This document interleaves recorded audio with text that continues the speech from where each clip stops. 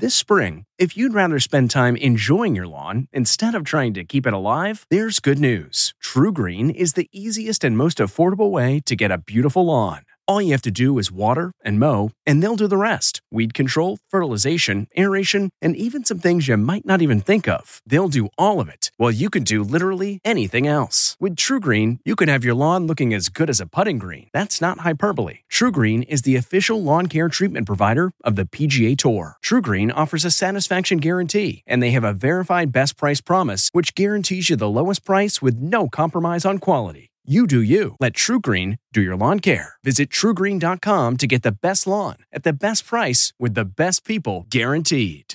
This episode is brought in part to you by Audible, your go-to destination for thrilling audio entertainment. Whether you're looking for a hair-raising experience to enjoy while you're on the move or eager to dive into sinister and shocking tales, Audible has an exclusive collection of thrillers from best-selling authors that will keep you on the edge of your seat. Like James Patterson's first audio-only thriller, The Coldest Case. Experience stories like never before, where every chilling detail is brought to life by captivating sound design. Plus, as an Audible member, choose one title a month to make yours forever.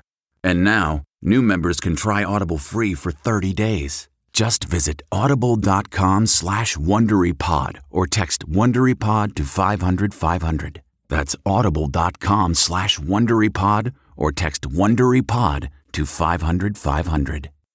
Looking to instantly upgrade your Mother's Day gift from typical to meaningful? Shop Etsy. Get up to 30% off well-crafted and personalized gifts from participating shops until May 12th. This year, embrace your creative side. You know, the side your mom gave you. And shop Etsy for custom jewelry, style pieces, home decor, and extra special items she'll adore. Need something original and affordable for Mother's Day? Etsy has it. Shop until May 12th for up to 30% off gifts for mom. Terms apply.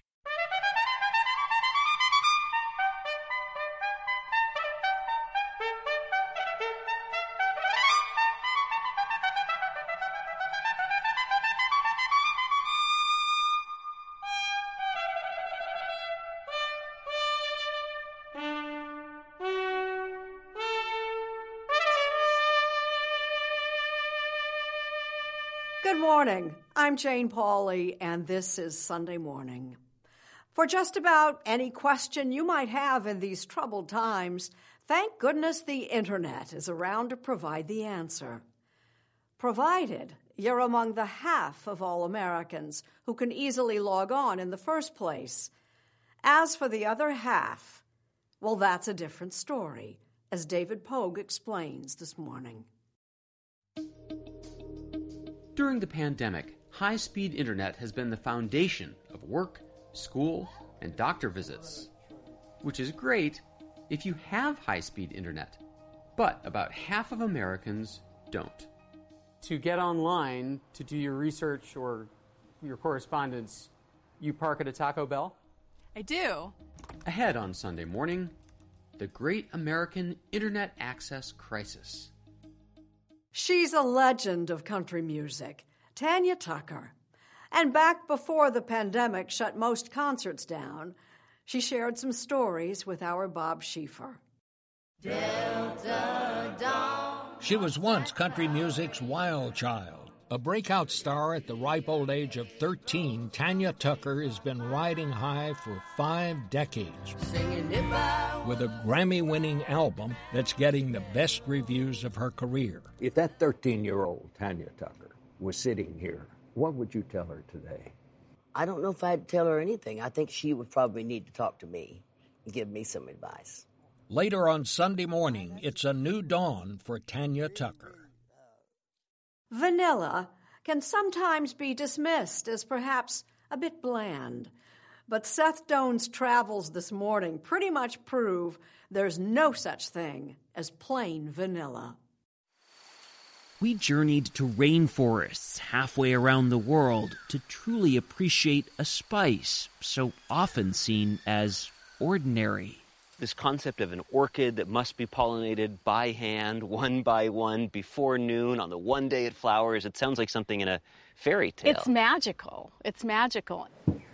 The extraordinarily colorful story of vanilla, ahead on Sunday Morning.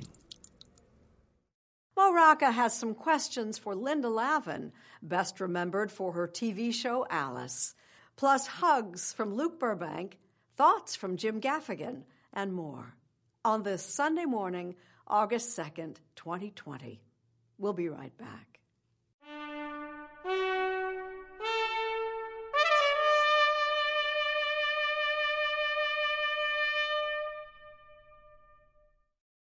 Turns out the internet doesn't cast nearly as wide a net as we might think. Yes, half of us have fairly reliable service. Not so the other half. Our cover story is reported by David Pogue.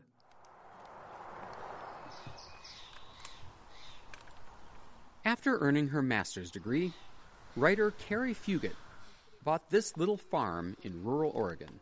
Can I borrow that? Yeah. It seemed to have everything: beauty, affordability, and just a 30-minute drive to the city. But she quickly discovered one thing that wasn't available. We don't have internet. We haven't been successful getting it out here yet.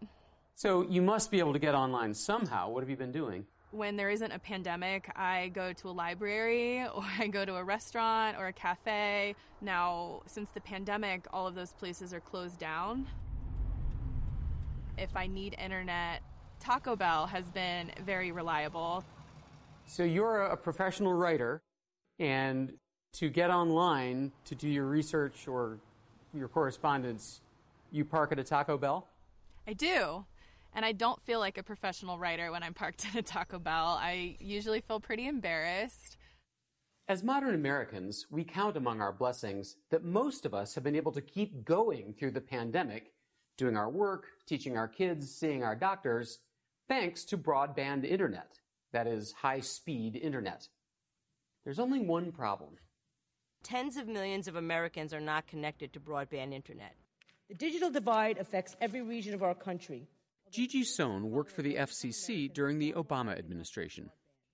How many Americans still don't have broadband? Depends on who you ask. If you ask the Federal Communications Commission, they'll say it's only something along the lines of 23 million people, and that is a grossly undercounted number. Microsoft has done a study that showed 162 million Americans don't have broadband at the speeds that the FCC defines broadband. If you're scoring at home, that's about half the population with either very slow internet or none at all. Why does the FCC so hugely undercount the number of people? What the FCC says is if you can serve one person in a census block, that means you're serving everybody in a census block. Census blocks are map regions that the government uses for reporting population. A census block can be anything from one city block to hundreds of square miles in rural areas. If I'm the FCC and there's 5,000 people living in a census block and one guy has broadband internet, I can record that as 5,000 people? Oh, I'm sure it's not only possible, I'm sure that is absolutely the case. But having no broadband internet isn't the whole problem. Millions of communities have broadband, according to the FCC, but in the real world, it's too slow to matter. They'd love to have that minimal speed here in Georgetown, Maine. The FCC says that this coastal community has broadband internet because residents can sign up for DSL service. That's digital subscriber line, basically internet over the phone wires. But in practice, it's terrible. It is absolutely awful. Most of the time we have little to none, and only occasionally does it get up to mediocre. It's really bad. Resident Tommy Burke says that it got even worse once everyone started staying at home during the pandemic, and worse yet, once the summer residents arrived at their vacation homes. The fact that lots of people are up here now that aren't normally here all the time, the internet is even worse. Together, we'll review what we know. As the new school year begins, many students will be taking classes remotely over the internet. But for Maine residents like high schooler Kiernan Mann, that's often impossible. Taking notes in class with the internet is pretty hard because the screen might freeze and I can't hear anybody, and then they might just go through all the notes without me and I have to catch up. In cities like Austin, Texas, so many kids weren't online last semester that the school system had to print and mail 40,000 homework packets a week. And they resorted to filling school buses with portable Wi-Fi hotspots and parking them near apartment complexes where a lot of people have no broadband service. Now, you might say, Austin? Shining star of high-tech American cities? But according to Gigi Sohn, Austin illustrates the biggest broadband problem of all. The vast majority of Americans who don't have broadband internet access is because they can't afford it, because the price is too high. And sure enough, the U.S. has the third most expensive broadband internet in the developed world, mostly because there's not much competition. It's just a money problem and not a problem of putting wires in the ground. Well, we should be complaining about both. The lack of actual network infrastructure in many places, but also the cost. The thing is, we've fixed problems like this before. In 1934, only 11% of rural Americans had electricity. President Franklin Roosevelt created the Rural Electrification Administration. New lines going up almost everywhere at the rate of 500 miles a day. And within 20 years, 90% of those homes had cheap, reliable electricity. Now, over the years, the government has come up with a basket of programs designed to help with internet affordability and accessibility. Unfortunately, Sohn says they haven't always worked as designed. The FCC has now, for well over a decade, paid out tens of billions of dollars to rural broadband companies to build internet access in places where there isn't any. And the fact of the matter is that the government has gotten a very, very poor return on its investment. This FCC, and I'll even say, the FCC that I worked for, has not done a very good job of demanding that these companies tell us what they've actually built with the money they've gotten. This is not making the FCC look too good. I don't think it's incompetence. I think part of it is resources. The FCC's staff has shrunk enormously in the last decade or so. Swear to tell the truth, the whole truth, and nothing but the truth. FCC Chairman Ajit Pai declined our request for an interview. But in a written response, the FCC says, "We ensure efficient, cost-effective spending on subsidies for rural broadband." Earlier this year, Congress passed a law requiring the FCC to improve the way it measures internet access. But the FCC says that nothing will happen unless Congress also pays for it. The FCC simply does not have the $65 million we need to start the process and implement that law through its first year. Meanwhile, the agency is promoting new technologies like 5G cellular and low Earth orbit satellites that might address our broadband problems. Someday. But for now, most seem to agree on one thing, that especially these days, the internet should be considered a necessity. Months into the pandemic, Carrie Fugit ended up getting office space in town just to go online. I think at this point it should be considered a utility, just like water or electricity. And especially now that we've experienced this pandemic, we're seeing just how much we rely on it. The difference between someone who has internet connection and someone who doesn't is just too wide. Here's your steak and eggs. Yeah, what took you so long? You have to go out and catch the cow? No, but getting it to lay the eggs was a real trick.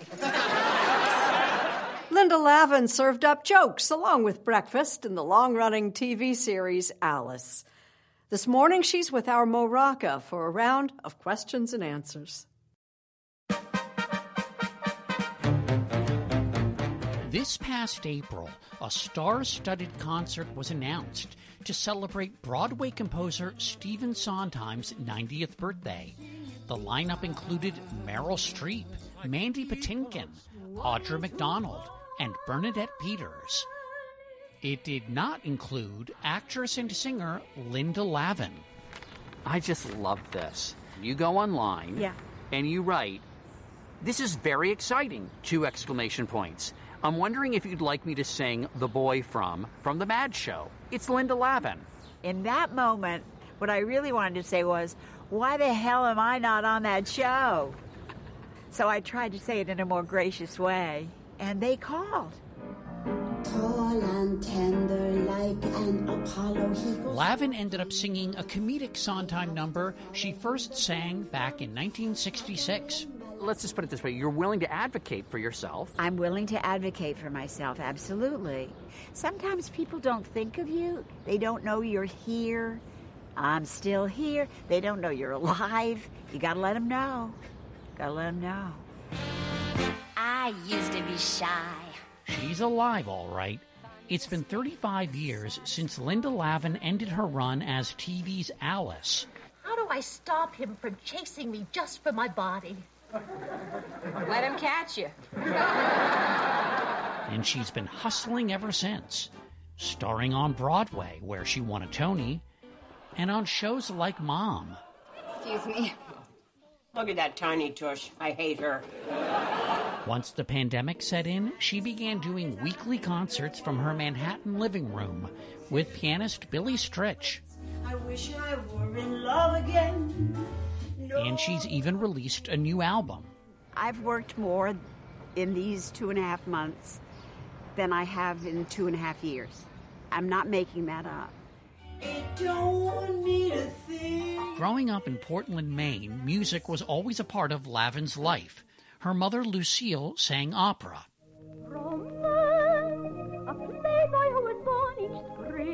She sang on the radio and early television. She sang with George Gershwin. But in those years, doctors would say to women who were career women, if you want to have a baby, you have to give up your career. And that's what my generation comes from, those women. Did your mother give up her career when she was expecting you? Yeah. When I'm in a spot, it's true.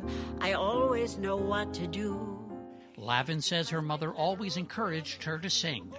My mother also tells the story that I stood up, I hadn't spoken yet, and that one night there was company, and I stood up in my crib and sang God Bless America. For her 7th birthday, she and her girlfriends made a fateful trip to the movies. Best goodbye music I ever danced to. And the movie was Cover Girl with Rita Hayworth and Gene Kelly. And I remember it as if it were yesterday. Rita Hayworth came down a ramp. She was floating in all chiffon. Long ago and far away, I dreamed a dream one day. And I knew right then that that's who I wanted to be and what I wanted to do. Long ago, far away. As a concession to her parents, she went to college, William and Mary. Right after graduation, she moved to New York. And went right to work at Bloomingdale's. What department were you in? Handkerchiefs. Handkerchiefs? The least visited department. Lived on $1 a day.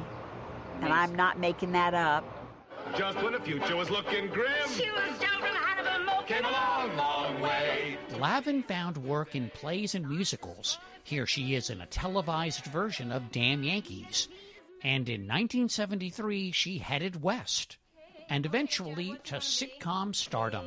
Let me have beef stew. What's the difference between that and a goulash?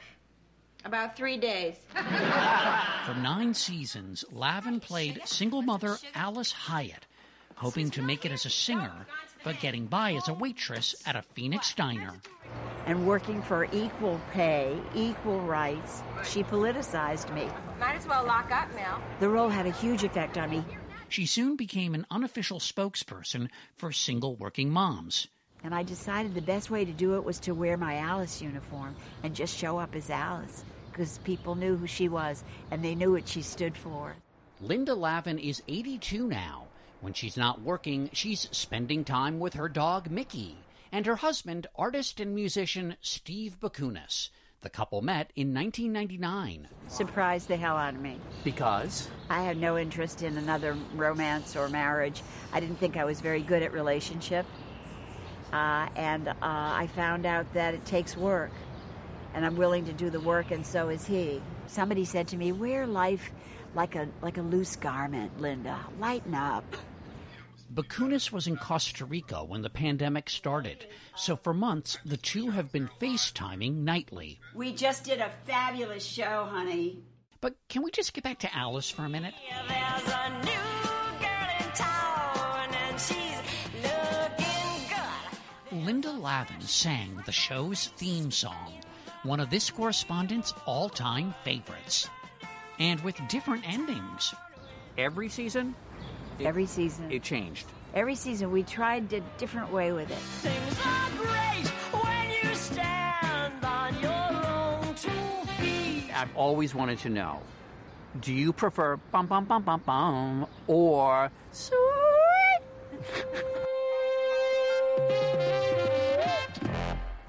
I've always wanted to know which side you land on. I've never thought, okay, then I'll say I prefer ba-ba-ba-ba-ba. Stay a while. Ba-ba-ba-ba-ba. We really need new phones. T-Mobile will cover the cost of 4 amazing new iPhone 15s, and each line is only $25 a month. New iPhone 15s? It's better over here. Only at T-Mobile, get 4 iPhone 15s on us and 4 lines for $25 per line per month with eligible trade-in when you switch. Minimum of 4 lines for $25 per line per month with autopay discount using debit or bank account. $5 more per line without autopay, plus taxes and fees. Phone fee at 24 monthly bill credits for well-qualified customers. Contact us before canceling account to continue bill credits or credit stop and balance on required finance agreement due. $35 per line connection charge applies. See T-Mobile.com. Did you ever wonder where vanilla comes from? Probably not, which is why we think you're in store for quite a journey in the company of our Seth Doane. Do you want to help me cook? Yeah. Okay. All of this quarantine cooking and baking has been a boon for at least one business you probably had not considered, vanilla. Where's the vanilla? Open it up. Let's see all the vanilla inside. Put it in. It's a key ingredient in those cakes and cookies, not to mention ice cream and even Coca-Cola. In recent months, worldwide vanilla sales have doubled, which gives new relevance to a story we were working on even before all of this. One that took us on a journey thousands of miles away to the rainforests of Madagascar. We'd come to this remote African island nation to find a pale white orchid with the most colorful story. When you see these blossoms, these pods, what do you think?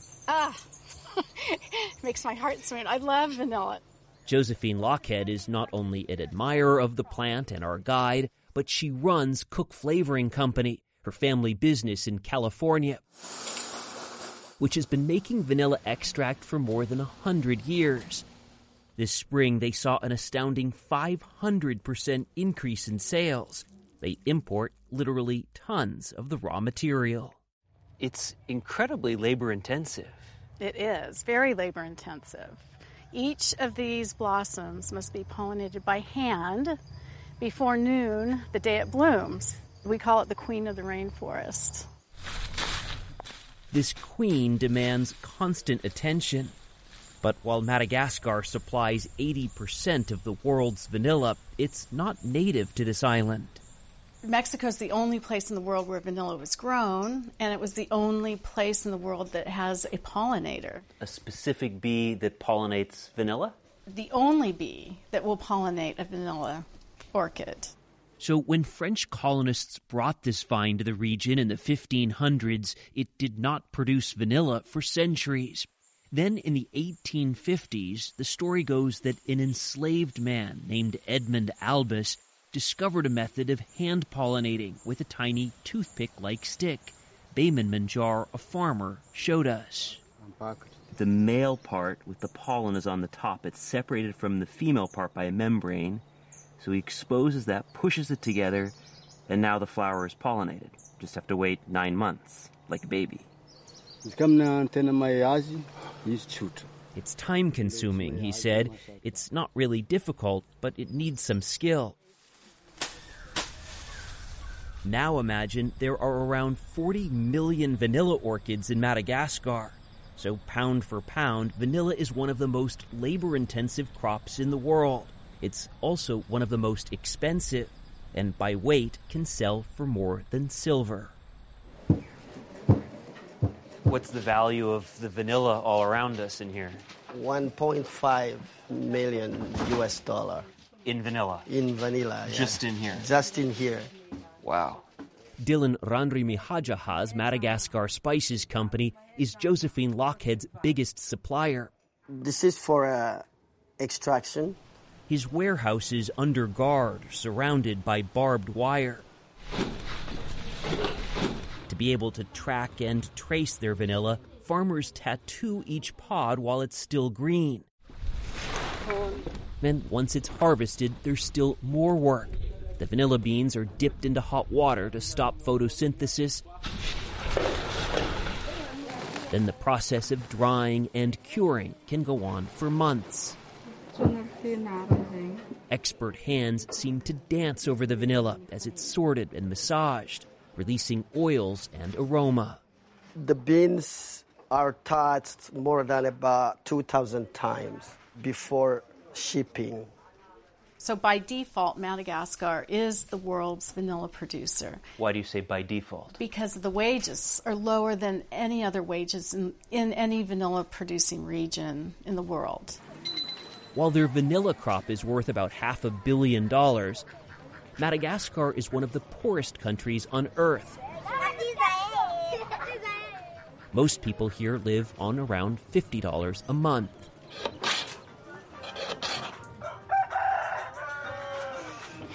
How much do these workers make? They get about $100 a month. Is that a good salary here? It's good, it's good. How do you make sure that the money being made trickles down to the workers? We share the profits with the farmer directly through their bank account that was created. Serge Rajobelina, who's from Madagascar, heads a cooperative of 4,000 vanilla farmers. They're trying to establish systems as simple as savings accounts and as vital as health centers and schools to help these workers get ahead. Poverty is the most challenging things for conservation. Or for conservation? For the environment. How so? If you don't deal with poverty, people are going to look for land, they're going to destroy the forest. We saw that destruction flying over vanilla territory, where farmers burn to expand fields in the desire to escape that grinding poverty and cash in on this crop. Half of Madagascar has been deforested since 1950, threatening habitats including that of the lemur, which only lives in the wild on this island. The high price of vanilla in recent years has exposed other unsavory sides to this spice. Through the entire vanilla process, there is cheating, stealing, theft. When his valuable crop matures, farmer Bayman Manjar will stay in his fields all night long keeping watch. Last year, he told us, half his vanilla was stolen. I risk my life guarding these beans, he told us. People might be coming to kill me. Jean-Pierre, Jocely. Incredibly, more than half of the people detained in this prison are accused of stealing vanilla, including more than 100 children. In the capital Antananarivo, we took hidden cameras into a tourist market to see how vanilla was hawked at high prices. At least 10% of vanilla ends up on the black market. How much? This one, 120,000. I'll think about it. Thank you. So you might imagine that's why Josephine Lochhead travels thousands of miles each year to gauge the crop, meet producers, and examine the product. This is beautiful vanilla. Take one of the gourmet beans. Has a more subtle aroma. Much more subtle. And this is really strong. It's very powerful. Some of her suppliers are able to buy items unimaginable with another crop. This is his car? Yes, it's his car, motorcycles. Wow, that's some money to have this here. Yes. Nice car. Now consider this. At least 95% of products sold as vanilla do not require a farmer at all, nor do they contain real vanilla. The synthetic stuff can be produced in a lab for 1/20th of the cost, but Josephine Lochhead would argue also with a fraction of the flavor. If synthetic vanilla were as good as pure vanilla, that would be the way to go. We wouldn't have to go through all of this laborious, tedious, risky process. Vanilla is a work of art, and you just can't treat it like, a bag of sugar. There's so much that goes into it. And we'd like to think this much is certain. Now at our journey's end, we bet you'll never think of it again as plain vanilla.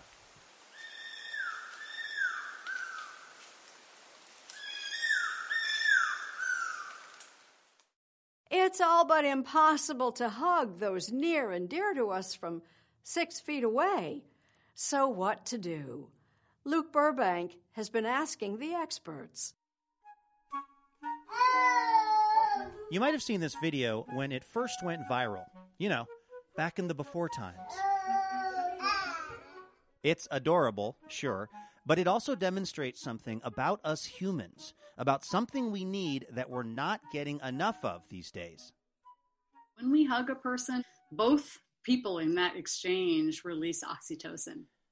That's right. We're not getting our daily requirement of hugs, says Emiliana Simon-Thomas, who studies human happiness at UC Berkeley.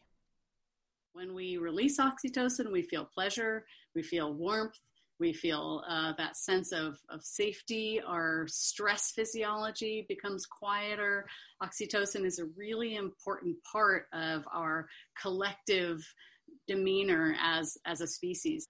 A species that these days is supposed to be socially distanced, which, while safer, can feel very isolating. Any way you look at it, zero physical contact is bad for our health. But, says Simon-Thomas, there are still ways to stay connected.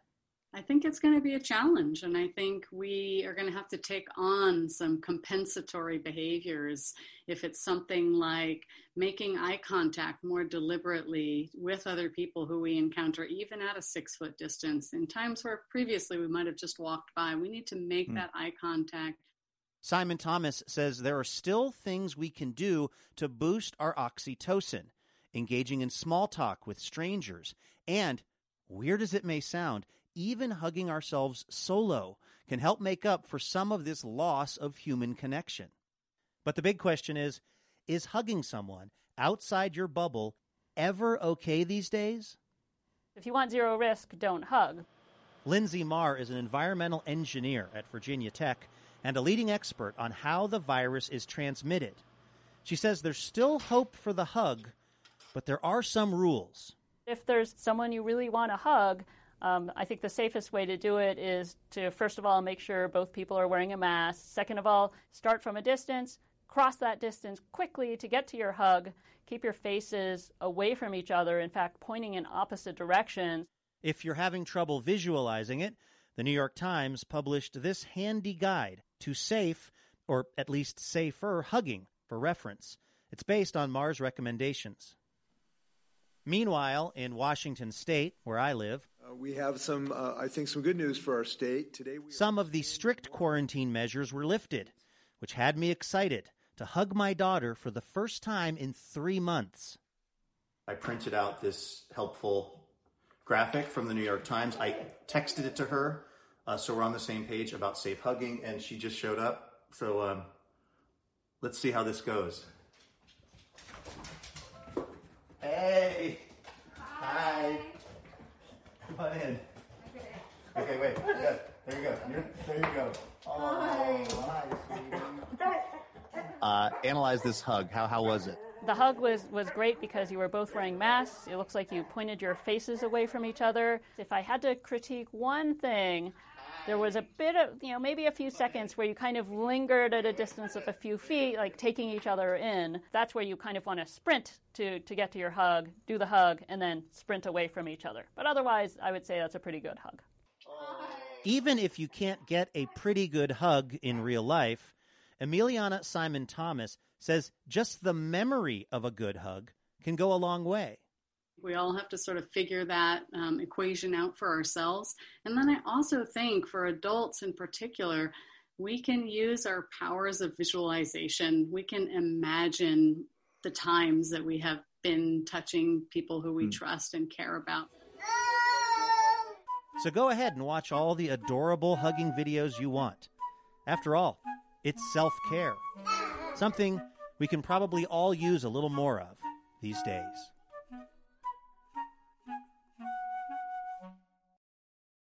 In the world of country music, Tanya Tucker is unquestionably a legend. Back before the live music world shut down, she talked about her long career with our Bob Schieffer. On a cold and rainy December Sunday outside Northern Virginia's Birchmere Music Hall, the sellout crowd was lining up 5 hours before showtime. How about you guys? Some even earlier. We've been here since 20 till 7 this morning. We were first. To be loved like a song you remember. And there inside, Tanya Tucker was doing what she's been doing since she was 9 years old, getting ready to put on a show. Did I go on a tangent? After more than 50 years on stage, we met up with Tucker just after her nomination for not just 1, but 4 Grammys, more than any other country singer. Has it sunk in yet? You know, I don't really think so. Now it's like, well, you know, it's great to be nominated, but, you know, it'd be nice to win one, too. In her younger days, they called her Delta Dawn. Tucker wound up winning not just 1, but 2 for Best Country Song and Country Album. They were her first Grammys after a career full of hits. If your heart ain't busy tonight. Since the ripe old age of 13, she's had nearly 24 top 40 albums. Thanks for all the number 1 songs, you know, that you've given me. Hell, I like the number 10s, you know. Trouble in my heart. She became country music's wild child, with a personal life that has often grabbed more attention than her music. I bring my flowers now while I'm living. But her latest album has made her the critics' darling, and it's her music that's making headlines again. Well, I got to tell you, I got my marching orders here. I'm told do not ask her how she likes this comeback, because you say it's not a comeback. So what is it? Gosh, you know, I like the word relaunch. Relaunch? Yeah, relaunch. It wasn't something that I had really planned out, and it really just kind of happened. Well, isn't that always the best way when something just sort of happens? Well, of course. You make plans, and God, he chuckles, you know, when you start making plans.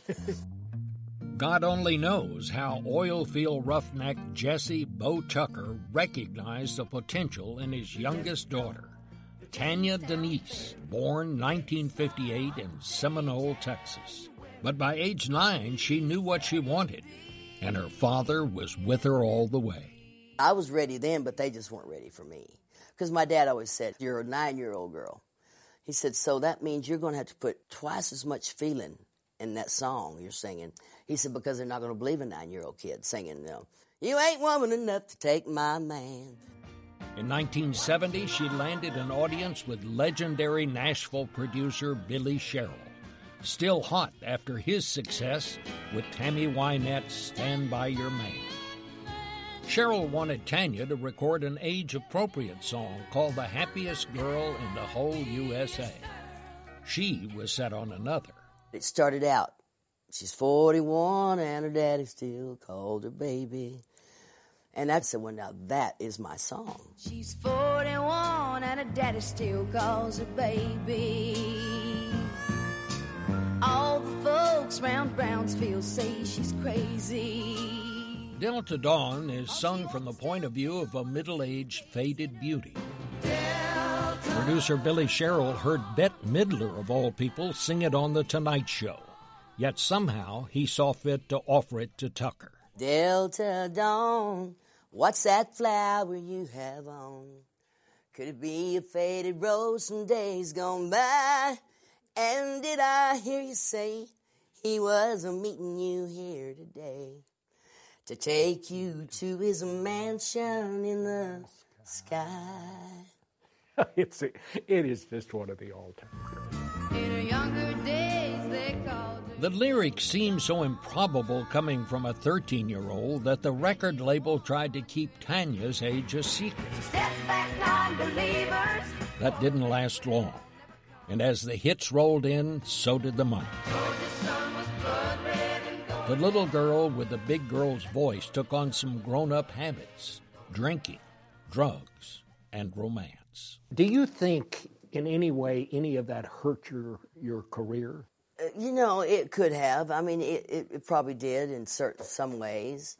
But in a way, I don't think you could be successful unless you've had a lot of failures. And I've had some. The same can be said for her love life.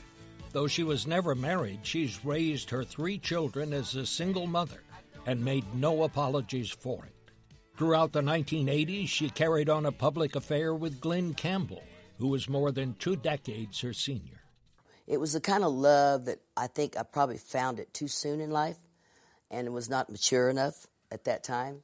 I think if we'd met later on, we would have made it, because there was love there. Like 2 sparrows in a hurricane. That's just the sort of feeling you hear in her songs, the emotion that has always cut through the tabloid headlines. Thank you. Maybe that's why Tucker's fans use one particular word to describe her. She's real. She's the real deal. She's real, very real. What you see is what you get. Well, you get a lot with her. Yes, you do. Yes, they do. And the more real she gets, Open for business. the more they love her. Oh, it's been open the whole time. Thank you very much. Thank you. The rodeo's just an old man's dreams. As it turns out, 2 of Tucker's biggest fans would help compose this latest chapter in her life story. Tanya wants to do an intro with Shooter on the piano. In 2018, musician and producer Shooter Jennings, the son of country giant Waylon Jennings, recruited superstar singer-songwriter Brandi Carlile to write new material for Tucker. Bottoms up, bitches! But it was a song that Tucker has been trying to put on paper for decades that would, with Carlile's help, bring the entire project into focus. Don't spend time, tears, or money on my own breathless body. If your heart is in them flowers, bring 'em on. It kind of chokes me up just hearing you sing it, because it makes you think of the times that you'd wished you'd told somebody. Absolutely. It's caused me to make a real effort to try to tell those that I love that I do love them. And even some of those that I don't. You know? And even though one day they'll bury me and Jessie Ray. Bring My Flowers Now is the sound of a more reflective Tanya Tucker. At age 61, here in Franklin, Tennessee, she surrounds herself with the people and the animals she loves. Jenin, how's my baby boy? Jenin's going to go in the box with me. And, of course, his daddy, who's already in a little small box, he'll go in there with me. We'll have to have an extra big box, though, because I'll have 5 dogs and 2 horses. We're going to be together forever. When I die, I may not go to heaven. Tanya Tucker has packed a lot of living in her time on Earth. Tanya Tucker. Since she was a little girl, her voice has been her ticket. And her voice has never had more to offer than it does today. Lord knows I'm a hard nut girl. My dad always told me, he said, "Do you know how to change the world?" He said, "You build your platform. You know, you build it till you can't build it any higher, till you can't get no higher. And that's when you can change the world, because then people will listen to you." That's the thing. I want to not just be another female on this planet. I want to change a lot of things. Well, I think you're going to change people when you remind them to bring the flowers now. And that's just another way of saying, show me you love me now. Don't hesitate. Because how wrong can you be? Forget about losing track of the days during the pandemic. Our Jim Gaffigan is losing track of the months. It's already August? But is it really? I mean, the calendar may indicate that it's August. The weather outside might feel like August. Beautiful. The corn I planted would make you think it's August. But is it really August? Wait, I planted corn? It can't be August. There wasn't a July or a June or a May. There was definitely an April. I remember April. It felt like a cruel extension of March. What if we're still in March? It could still be March. I'm still doing the same thing I was doing in March. I'm still only hanging around these people I call my family, like I did in March. I'm still dressing like I'm struggling with a hangover, like I did in March. I still don't understand how those Zoom meetings work. I still watch the news, frustrated and flabbergasted like I was in March. I still don't understand that term new normal, like I didn't understand it in March. How can something be new and normal? How can something be normal and new? I gotta check my corn. This is all mine. That's why I know it's not March. Because I'm growing corn. And why am I growing corn? I'm Jane Pauley. Please join us when our trumpet sounds again next Sunday morning.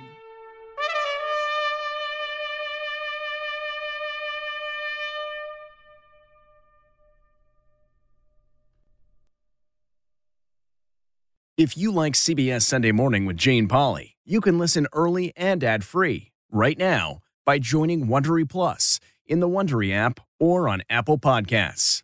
Prime members can listen ad-free on Amazon Music. Before you go, tell us about yourself by filling out a short survey at Wondery.com/survey.